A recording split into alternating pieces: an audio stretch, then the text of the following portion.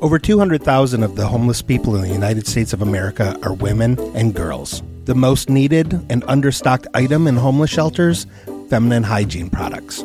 Joy Road Media is proud to tell you about the Clean Love Project. The Clean Love Project's mission is to help women and young girls feel clean, loved, and empowered by distributing Clean Love kits to alleviate their hygiene needs. Go to thecleanloveproject.org to find out how you can help.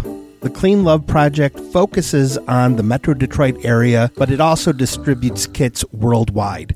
If you are a female in need of a Clean Love kit, go to thecleanloveproject.org and request one today. Joy Road Media is a proud supporter of the Clean Love Project at thecleanloveproject.org.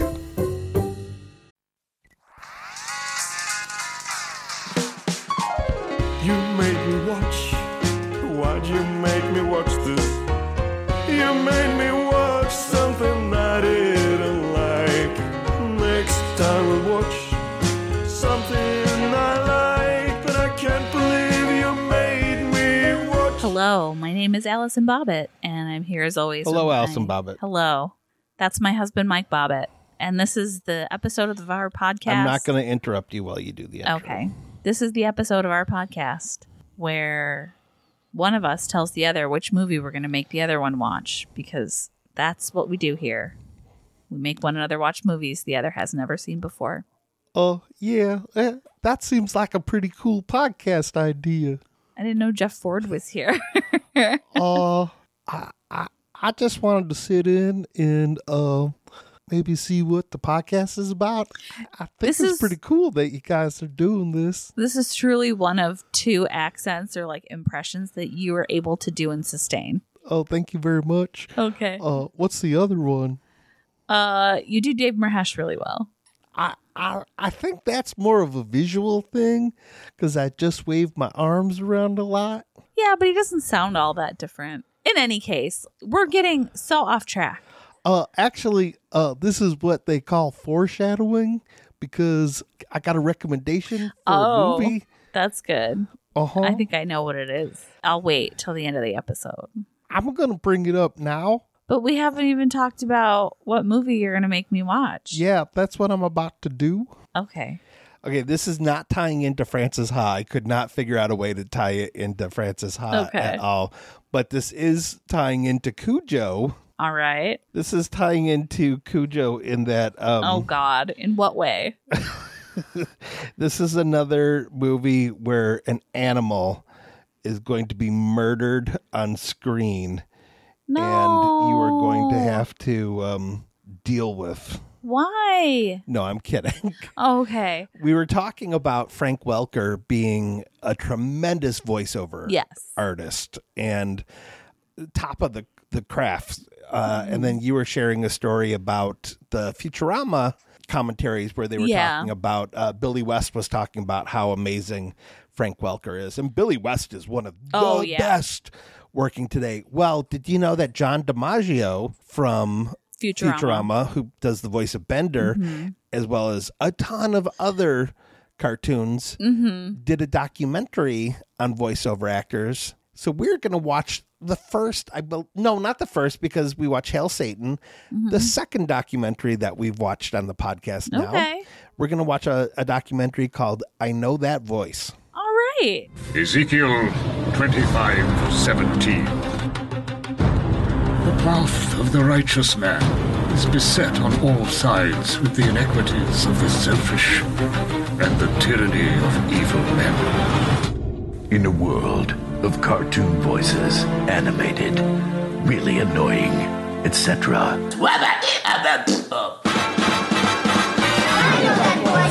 Blessed is he who, in the name of charity and goodwill, shepherds the weak. Through the valley of darkness is truly his brother's keeper, and the finder of lost children. And I will strike down upon those with grave vengeance and with furiousing for those who attempt to poison and destroy my brother. You will know my name is the Lord You could call me Jesus. You could call me Christ. You could call me the Lord. Well, now lay my vengeance upon thee. My sweet, sweet, sexy vengeance. But I want you to know. Coming soon. Coming soon. Coming soon. Coming soon. Coming soon. Coming soon. Coming soon.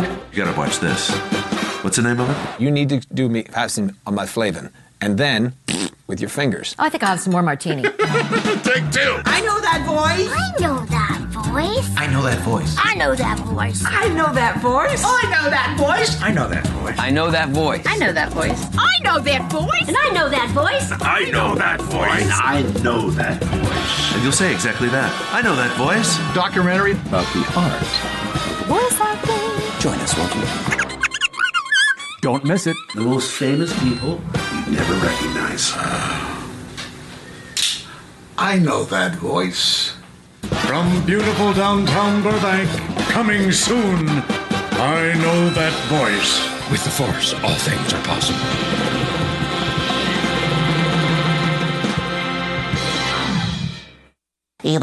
There's lots more, folks. I'm into it. Yeah, there are a lot of stories that I've probably already told on the podcast that will undoubtedly be stories that I got from watching this documentary. So you'll get to hear them firsthand instead of through me with 60% accuracy. Yeah.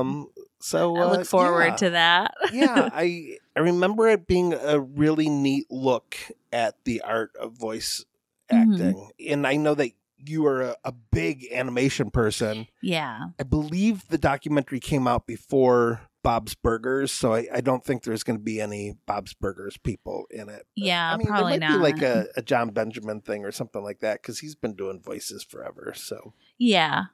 But so that's what we're going to watch. All right. Cool. I'm into it. Yeah, so aside from the world of movies that we're going to watch for the podcast, do you have any recommendations? I do. So since we have a newborn now, I'm up in the middle of the night a lot and am bored for things to watch. So I've been watching a lot of true crime. And one of the docuseries that I started watching on Netflix is called Flint Town. Okay. It's like 6 or 7 part limited series where a film crew followed around the Flint Police Department during the 2016 election. Okay. So when Trump was elected, it was right before, right after, and then like through their midterm election, where you find out if their like millage passes and stuff like that. And it's a look at the Flint Police Department and Flint itself, what that community is going through, being under police. You know, for a city that size, they should have something like 300 police officers. At the time that this was filmed, they had 98. Oh wow! So you know, police that's less than 300. Yes, they were responding to 911 calls 4 hours late because they couldn't get police there. One of the officers is responding 27 hours after a call was placed to an assault because there was just no one to be dispatched. There's only, so many cars on the street at night. So you kind of get to follow around like a handful of these officers, and then they put together a crime task force to kind of crack down on some of the heavier crime areas. And then on top of that, it's also people dealing with the Flint water crisis. Okay. This is after, pretty well after news broke, but still nothing has, to this day, their water is still poison. I mean, they finally re-indicted everyone because they indicted everybody. Then all the charges were. I'll wait till he comes up. You're a Hulk? Ooh. All right. Oh my goodness. Well, this sounds like a really hilarious pick. It's really well done. It's also very insightful as far as the perspective of police and the community that it represents. And it talks about, how black officers feel versus the white officers, about, the election, about what's going on in their community, about their fears and what they're going through as a police department because they're so understaffed. And I think it shines a light on a very complicated situation that even now I think still continues. It was really, really good. It was really well done. I highly recommend it. Okay, what was it called again? Flint Town. Okay. And it's streaming on Netflix. Sounds great. Yeah. Okay, sounds hilarious. It's super funny. Are there a lot of sex scenes? Oh, so many. You know, Flint, at least at one point in time, had more titty bars per square foot than or square mile than any other major North American city. That's hot. Yeah, it is. Wow. I don't think I saw any titties. Oh. No, sorry. Well, okay. There might have been. I don't know. Yeah, probably not. I don't think so. My recommendation is I've already recommended Johnny Mockney's podcast, We Are Movies. Mm-hmm. But through listening to his New Year's Eve 2022 roundup episode, which was almost 5 hours long. Holy okay. Yeah. He had two of his friends on, and they went through their top 20 movies, and they also did honorable mentions and under the radars. And it was a really insightful conversation where I was just writing down all these movies on like Post-it notes and stuff. Mm-hmm. And then when I was driving, I would just try to remind myself like, oh yeah, I want to watch that. That sounded good. I want to watch that. And they kept referencing the fact that they had to check their ratings on Letterboxd. So through that podcast, I started using Letterboxd again. Don't call me Mike. Call me Daddy. Yeah, don't call me Mike. Hi, Benji. Yes. So I started using Letterboxd again. I started using it in 2017 and used it apparently for 1 or 2 days because there was very little activity. Mm-hmm. But I have been going through and being very active on it. I'm finding it super addictive. So find me on there. Also find Johnny Mockney on there as well. MOCNY. Listen to his podcast, We Are Movies. I've also been going through, and I would like you to do the same. Letterboxd is free, but I've been going through all the movies that we talk about on this podcast, and I've been rating all of them. Yeah. And then I'm going to start a list of the movies. So if people want to just kind of review and see what my ratings were for each movie, you'd be able to do that. So, all right. Yeah. So letterboxd.com, got there via listening to Johnny Mockney's podcast, We Are Movies. All right. And so I highly recommend both of those. Okay. Yeah. Nice. All right. So next week we got a documentary. Yeah. All right. And again, find me on Letterboxd. And hopefully I can get the missus over there on it too. Yeah. It's not like you don't have your hands full. Literally right now. Literally with a baby right now. in one arm and a bottle in the other. Yep. Yeah. Yeah, you know. Also, if you have categories you would like us to cover for the Watchies this year, which is our award show that we will be doing in conjunction with the Oscars, go on our Facebook group and let us know there.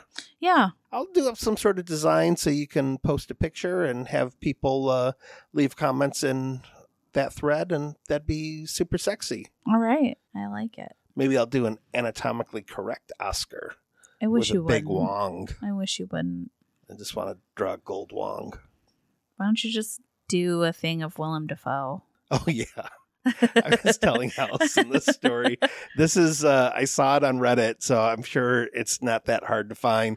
In the movie Antichrist, there's a lot of full frontal nudity of Willem Dafoe that apparently is not Willem Dafoe, but someone else's penis, because Willem Dafoe's real life penis was too large, and Lars von Trier thought it would be distracting and take people out of the movie if and have people doubt that it was a real penis. Yeah. Because there's a video of Willem Dafoe when he was a film student dancing naked, and it is upsettingly large.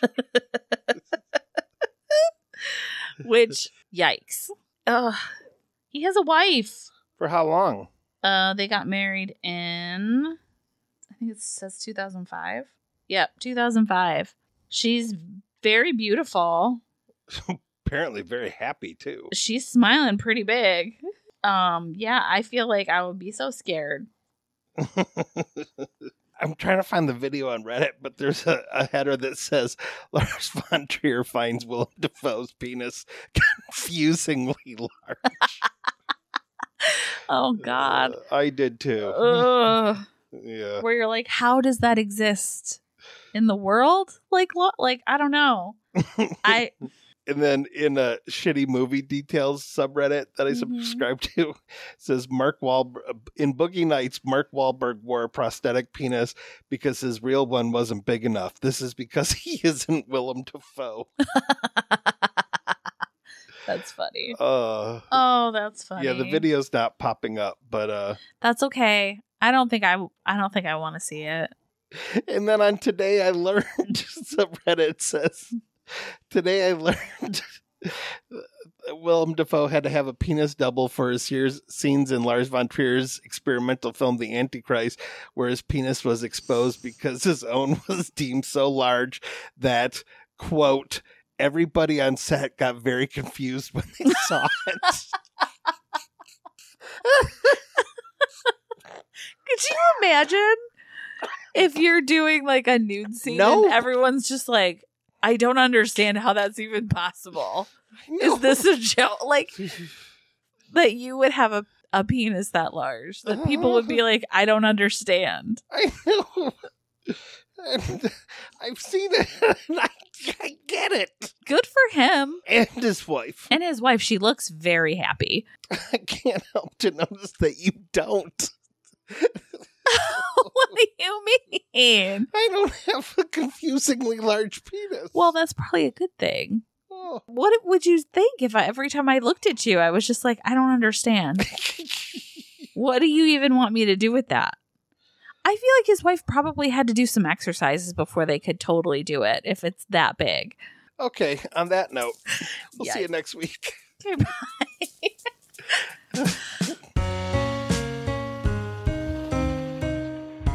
Oh, man.